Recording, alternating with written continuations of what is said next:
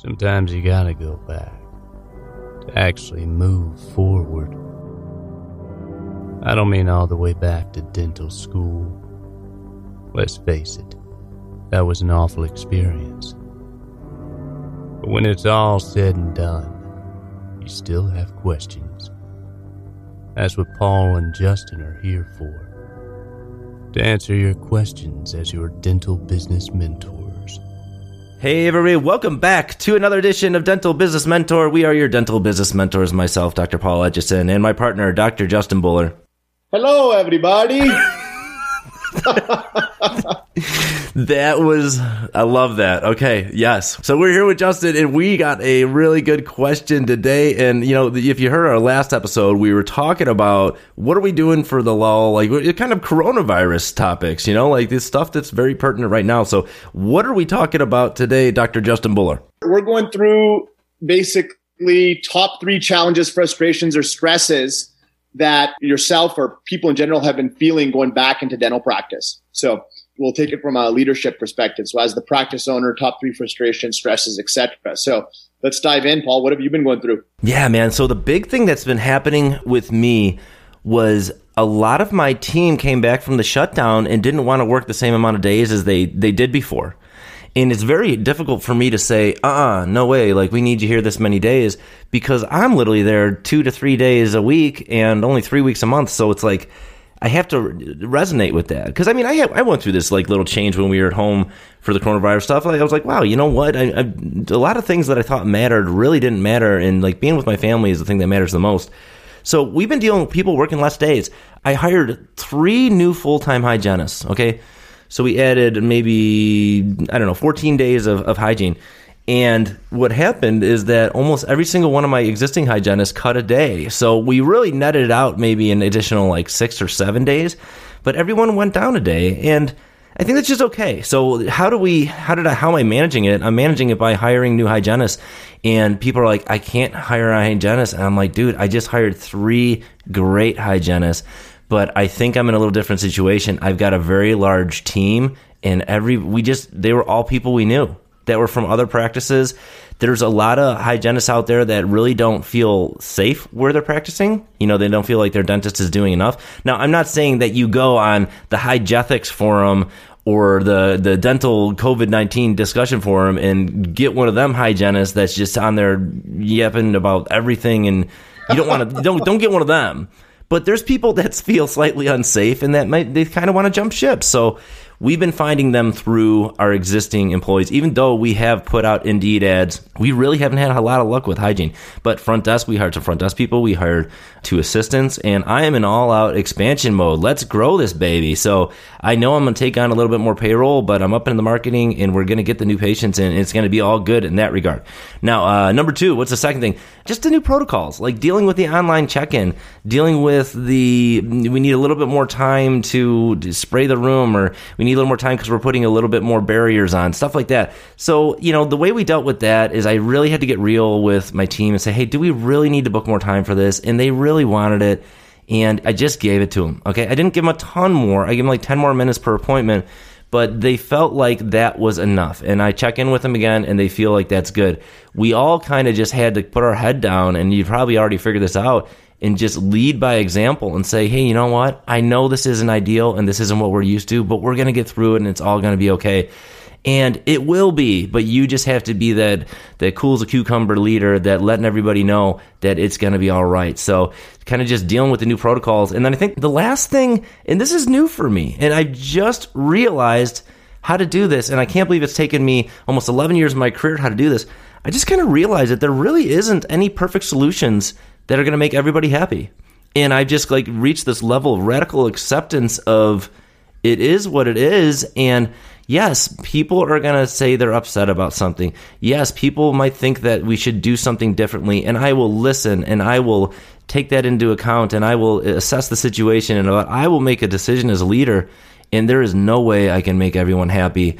And I got to tell you, that's just something I learned over the shutdown. It is liberating, and I feel great about it. So I've had issues come up, and you know what? It's just I've kind of accepted that this is never everyone's going to be happy with every decision I make, and that's okay. So Those are my top 3 challenges that I've experienced at my practice, and overall things are really good. So how about you, Justin? Like, well, you've got a lot more moving parts, 6 practices, you're managing from afar. What are the big challenges that you're seeing?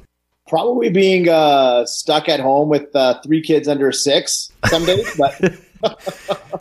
but at the practice, there's a number of small things. But if I were to think about the big picture stuff, the first one would be the team stress. Like, we talked about this in another episode, but really a lot of people coming back were feeling more anxious, more fearful, and more overwhelmed than I saw them before they left. You know, this wasn't who they were before, and it was a shift in mindset, and it wasn't necessarily workload related. So managing that was a bit tough, and it was stressful because people who were in their positions just doing their stuff, you wouldn't hear a lot of drama from them. Wasn't a lot of victim mindset. Wasn't a lot of like feeling underappreciated, and they were just doing what they're doing, and they're doing a great job at it. Some of them started to have a change in mindset.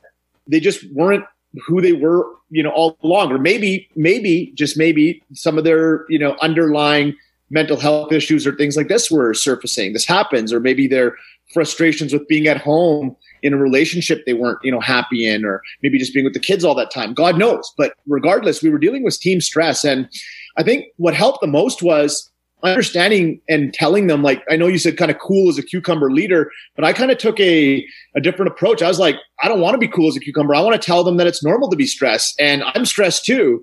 And we all are. And I have the weight of 50 people on my shoulders, and I want to make sure we can make payroll so that you guys can feed your family and vice versa. That's my promise. We had humble beginnings growing up. I saw my father get laid off, and, the stress it caused our family, not knowing when we could pay for our next meal or even make rent for some of the basement suites or places we lived in. And I know what that feels like, man. And here I am responsible for all these people. And, it took me back to that. And I explained that to my team. Look, I don't want any of you to ever feel that level of pain or discomfort. And so we're going to do everything we can to grow this thing. And that's what we've been doing. But also, if you guys need mental health support, reach out. If you guys need help with anything else, just let us know. Hit us up. Rely on a family member, a friend. Now's not the time to be rigid. It's the time to be vulnerable and share. I say this line: if you don't share, you can't expect anybody to care, and you're going to suffer silently. So don't suffer silently. Please share your stress. Let people help. You don't have to be a rock. And know that, again, nothing meaningful happens without some stress. So now let's look back and see what's in our control. What can we do to help you with your workload? What can we do to add support? And I'll reference it again, but Dr. Susan David's TED Talk about emotional agility was very helpful. So that was part one. The second thing was scheduling. So scheduling was tough, getting people back in, backlogs, filling holes, patients not wanting to come in because they lost benefits or, financial stuff, or being fearful of COVID. But then the second part of scheduling that was the most stressful was, and still is when you get a team member who gets sick, where our practices are, it's mandatory that they have to go get testing or they have to isolate for 2 weeks. Now, a lot of people were isolated for 2 weeks because testing was taking so long. And let's say they came back COVID positive. Now everyone in the practice has to quarantine. Let's say that team member worked at 2 of our practices. Now potentially the other team has to quarantine. And man, that scheduling stuff got hard.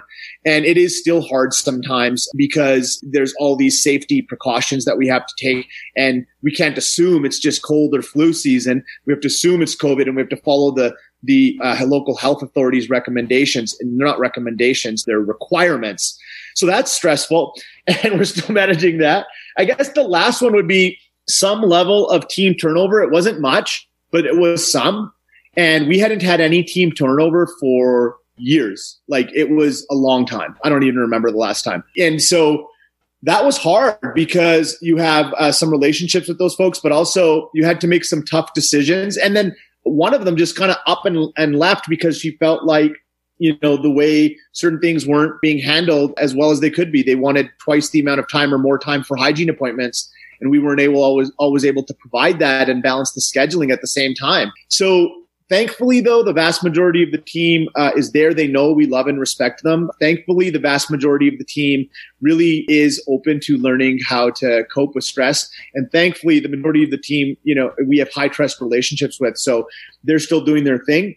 it's all manageable. We're managing it through understanding that the stress and all these sorts of things are going to be there. And it's not a matter of saying it's not there. It's just a matter of addressing it, understanding why, and then dealing only with what's in your control and forget the rest. That's all you can do, man. So that's it. That's all, brother. Yeah, it's amazing. I totally forgot about the scheduling thing. Like it's like that was just like that's old news. It's like we got through that, but that was a big pain in the butt. I loved running into my friends, and not like I was just going out and doing a bunch of stuff, but I was hanging out with some friends, and they're like, "Hey, you guys open again?" I'm like, yeah. They're like, "Is someone gonna like call me and like reschedule my appointment?" I'm like, "Dude, we had to cancel like 3,000 appointments. We'll get to you. Like, relax, you know?" Yeah. I love that. I mean, I love your focus on the stress. I picture your practice as like, well, there's a lot of hand holding. Is there like a lot of hand holding at your practice? No.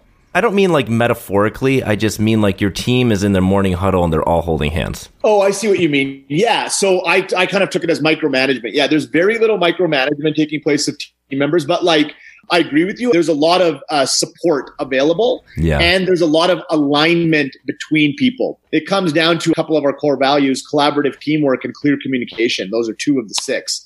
And we drive those home all the time, and we live and behave in that way. So yeah, it doesn't work all the time. Shit hits the fan often, and we deal with it. But, you know, people break down and things happen. But by and large, like, things are working out really well. And I think it's because we have the right people on the bus wearing the right hats, doing the right roles, and have the right mindset. And I think you care about your people, and your people care about each other. And that's a culture thing. And that starts at the top. So kudos to you and your team. So info@dentalbusinessmentor.com. Send us your questions. We'll answer them in our next episodes. And until next time, you take care. Hey, Dr. Etch here. If you are like most dentists I talk to, you want to grow your practice. We all know that we didn't learn how to run a successful practice while we were in dental school. So where do we learn it once we get out into the real world? That's why myself and Dr. Justin Bullard created dentalbusinessmentor.com. If you want to know the tricks, the tips, the tactics that we use in our own practices, dentalbusinessmentor.com is for you. Over 175 videos, not to mention the documents, protocols, and checklists that we use to run our practices. We have modules on phone skills, mindset, reappointment and reactivation, leadership, culture creation, marketing, effective meetings, patient experience, case presentation, KPIs, scheduling, and collections, just to name a few. We will show you how to run the practice of your dreams. So if you are ready to take your practice and your life to the next level, check out dentalbusinessmentor.com, and you have nothing to lose. We offer a 30-day money-back guarantee. If you aren't happy, we aren't happy. Go to dentalbusinessmentor.com and take the first step towards learning how to create a practice that helps you live a better life.